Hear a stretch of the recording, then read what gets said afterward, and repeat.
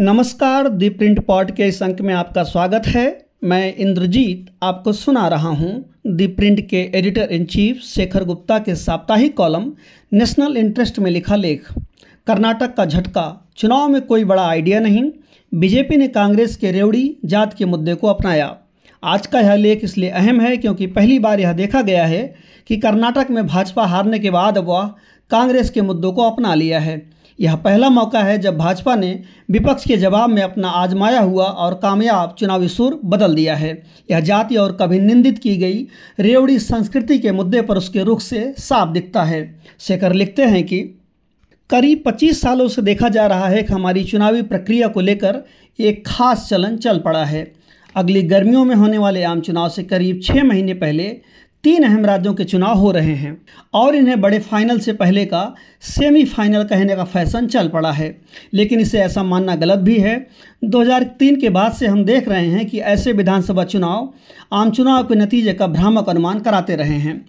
फिर भी इन चुनावों में अक्सर ऐसे बड़े मुद्दे उभरते रहे हैं जो आगे के कई सालों तक राष्ट्रीय राजनीति पर हावी रहते हैं। लेकिन फिलहाल जो चुनाव अभियान चल रहा है उसमें छोटे छोटे मुद्दे ही वापस उभरते दिख रहे हैं, जो अक्सर उतने ही बेमानी हैं जितने पहले के भी कई मुद्दे, बल्कि कुछ तो और भी ज़्यादा बेकार हैं। अगर आम चुनाव में भी ये मुद्दे ही हमारी राजनीति को परिभाषित करते रहे तो समझ लीजिए कि हम बुरे दौर से गुजर रहे हैं। बड़े अर्थों में कहें तो एक ओर सब्सिडी और मुफ्त सुविधाओं की पेशकश बुरे मुद्दे हैं, तो दूसरी ओर जाति जनगणना और आरक्षण के कोटे में वृद्धि की पेशकश भी बुरे मुद्दे हैं।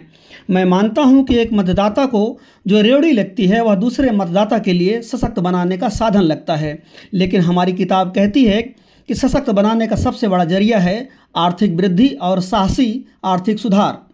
लेकिन इसके लिए चाहिए सब्र और शांति, जो आज की हमारी 24 घंटे चलने वाली सियासत में नहीं है। महज 15 साल पहले हम उस महत्वाकांक्षी मतदाता का स्वागत कर रहे थे जो मुख्य तौर से धर्म और जात की पहचान से जुड़ी शिकायतों पर चल रही पिछले 2 दशक की राजनीति के बाद उभर कर सामने आया था। धर्म से जुड़ी पहचान की राजनीति ने भाजपा के वोटों में बढ़ोतरी की, तो जात से जुड़ी पहचान की राजनीति ने हिंदी पट्टी में ओबीसी दलों की मदद की। हम खुश थे कि अब 2009 के बाद से भारत के मतदाता, खासकर युवा, बेहतर भविष्य पर नज़र टिका रहे हैं और बीते हुए दौर का रोना रोने की जगह भविष्य की खातिर मतदान कर रहे हैं। उम्मीदों की सियासत बदले की राजनीति को पछाड़ रही है और यह खुशी की बात है। भारतीय राजनीति में यह पुराना चल रहा है कि सबसे बड़े प्रभावशाली नेता ही अपने दौर के मुद्दे तय करता है और बाकी नेता उस मुद्दे के इर्द गिर्द अपने जवाब तैयार करने में लगे रहते हैं। भारत अपने आप में एक अनूठा लोकतंत्र इस नज़र से है कि यह हमेशा एक ध्रुवी रहा है। एक प्रमुख दल उस एक ध्रुव के रूप में उभरता है और बाकी सब उसके इर्द गिर्द संघर्ष करते रहते हैं। पहले आम चुनाव के बाद अच्छे खासे 60 सालों तक हम कांग्रेस के रूप में एक ध्रुवी राजनीति के दौर में रहे।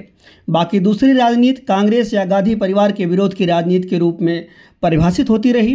बीच बीच में समाजवादी दल या हिंदी पट्टी की किसान केंद्रित पार्टियां या भाजपा की मूल पार्टी भारतीय जनसंघ विपक्षी राजनीति पर हावी रही। लेकिन वे कांग्रेस गांधी परिवार के जवाब में कोई बड़ा मुद्दा खड़ा कर पाने में सफल नहीं हो पाई और न विचारधारा के स्तर पर दूसरा ध्रुव बना पाई। 1977 में जनता पार्टी के रूप में एकजुट होकर भी वह ऐसा नहीं कर पाई। वह दौर 2013 की शुरुआत में नरेंद्र मोदी के उभार के साथ खत्म हो गया। उसके बाद से हम एक ध्रुवी राजनीति के दूसरे दौर में प्रवेश कर गए हैं। यह मोदी के भाजपा का दौर है। वह जिस तरह अपनी राजनीति और नीतियों को परिभाषित कर रहे हैं, उन्हें चुनौती देने वाले उसी का जवाब देने में लगे रहे हैं। इन विरोधियों के बीच ज़्यादा वैचारिक या राजनीतिक सामंजस्य भले ना हो, एक मुद्दे पर वह एक सुर में जरूर बोल सकते हैं। वह मुद्दा है धर्मनिरपेक्षता की परिभाषा बनाम भाजपा का उसका हिंदूवादी संस्करण। लेकिन हाल के दिनों में वह इससे कतराते रहे हैं। हिंदू मतदाताओं के छिटकने की चिंता साफ दिखती है, जो कि शायद समझ में भी आती है। मोदी के नाम पर आप वोट देते हो या नहीं, आप यह तो मानेंगे ही कि अपना मंच सजाने में वह माहिर हैं। टक्कर का बड़ा मुद्दा भी वह ही तय करते हैं, लेकिन इन चुनावों में क्या वह ऐसा कर पाए हैं? फैक्ट यह है कि वह और उनकी पार्टी जिन 3 चीज़ों पर जोर देती रही है वह हैं सब्सिडी, बाजार में गड़बड़ी पैदा करने वाले दखल और जाति व धर्म से जुड़े मुद्दे। 5 विधानसभा के इन चुनाव में विपक्ष यानी मुख्य तौर से कांग्रेस भी इन बड़े मुद्दों या 3 मुद्दों में से पहले 2 मुद्दों की बात करती रही है। धर्म तो भाजपा के अभियान का हमेशा अपना मुद्दा रहा है। जात के मुद्दे पर मोदी ने शुरू में तो बिहार सरकार की जात सर्वे रिपोर्ट की निंदा की और राहुल गांधी की इस मांग की भी आलोचना की कि पिछड़ों को उनकी आबादी के अनुपात में आरक्षण दिया जाए। गांधी जयंती 2 अक्टूबर पर मध्य प्रदेश के ग्वालियर में चुनाव पूर्व रैली में 19,000 करोड़ रुपए की परियोजनाओं की घोषणा करते हुए मोदी ने कहा, विपक्ष पहले भी गरीबों की भावनाओं के साथ खिलवाड़ करता था, आज भी वह कर रहा है। तब भी वह लोगों को जात के नाम पर बांट रहा था, आज भी वह वही पाप कर रहा है। इसके बाद उनका सुर बदल गया। तेलंगाना में उन्होंने जात को लेकर बड़ी बातें की, खासकर मडिगा जात को लेकर, जो वहां दलितों में सबसे बड़ा समूह है, 16%। माना जाता है कि तेलंगाना के दलितों में इसके बाद दूसरा सबसे अहम मगर काफ़ी छोटा समूह माला है, जो सरकार से मिलने वाले लाभों का ज़्यादा बड़ा हिस्सा हड़प लेता है। यानी मोदी भी जो वादे कर रहे हैं उनमें और जाति आधारित दलों के वादों में कोई फर्क नहीं है कि जातियों को उनकी आबादी के अनुपात में आरक्षण मिले। राजस्थान में चुनाव प्रचार करते हुए मोदी ने गुर्जर वोटरों को यह याद दिलाकर उकसाने की कोशिश की कि उनके नेताओं पायलट परिवार के साथ कांग्रेस ने कैसा बुरा बर्ताव किया। मोदी में सबसे जिक्र करने वाला बदलाव लोगों को फ्री सुविधाएं देने के सवाल पर देखा जा रहा है।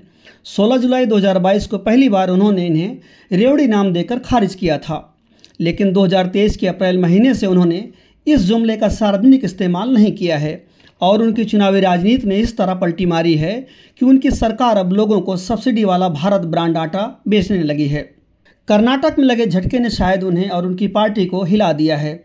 हमारी राजनीति का चलन रहा है कि चुनाव हारने वाला अपने अंदर झांकने की जगह बाहरी कारणों को दोष देने लगता है, वरना भाजपा को पता होता कि उसने वहां जिन बसवराज बोम्मई को सीएम की गद्दी पर बैठाया था, उनके कुशासन का नतीजा ही उसे भुगतना पड़ा, लेकिन उसने फ्री की सुविधाएं देने के कांग्रेस के 5 वादों को दोषी ठहराया। चुनावी संकेतों को भाजपा कितनी तेजी से पकड़ती है या इसी बात से साफ है कि मोदी द्वारा रेवड़ी संस्कृति की सार्वजनिक निंदा के चंद महीनों के अंदर ही उनकी पार्टी ने चुनाव वाले राज्यों में अपना अभियान मुख्य तौर से इसी के इर्द गिर्द केंद्रित कर दिया।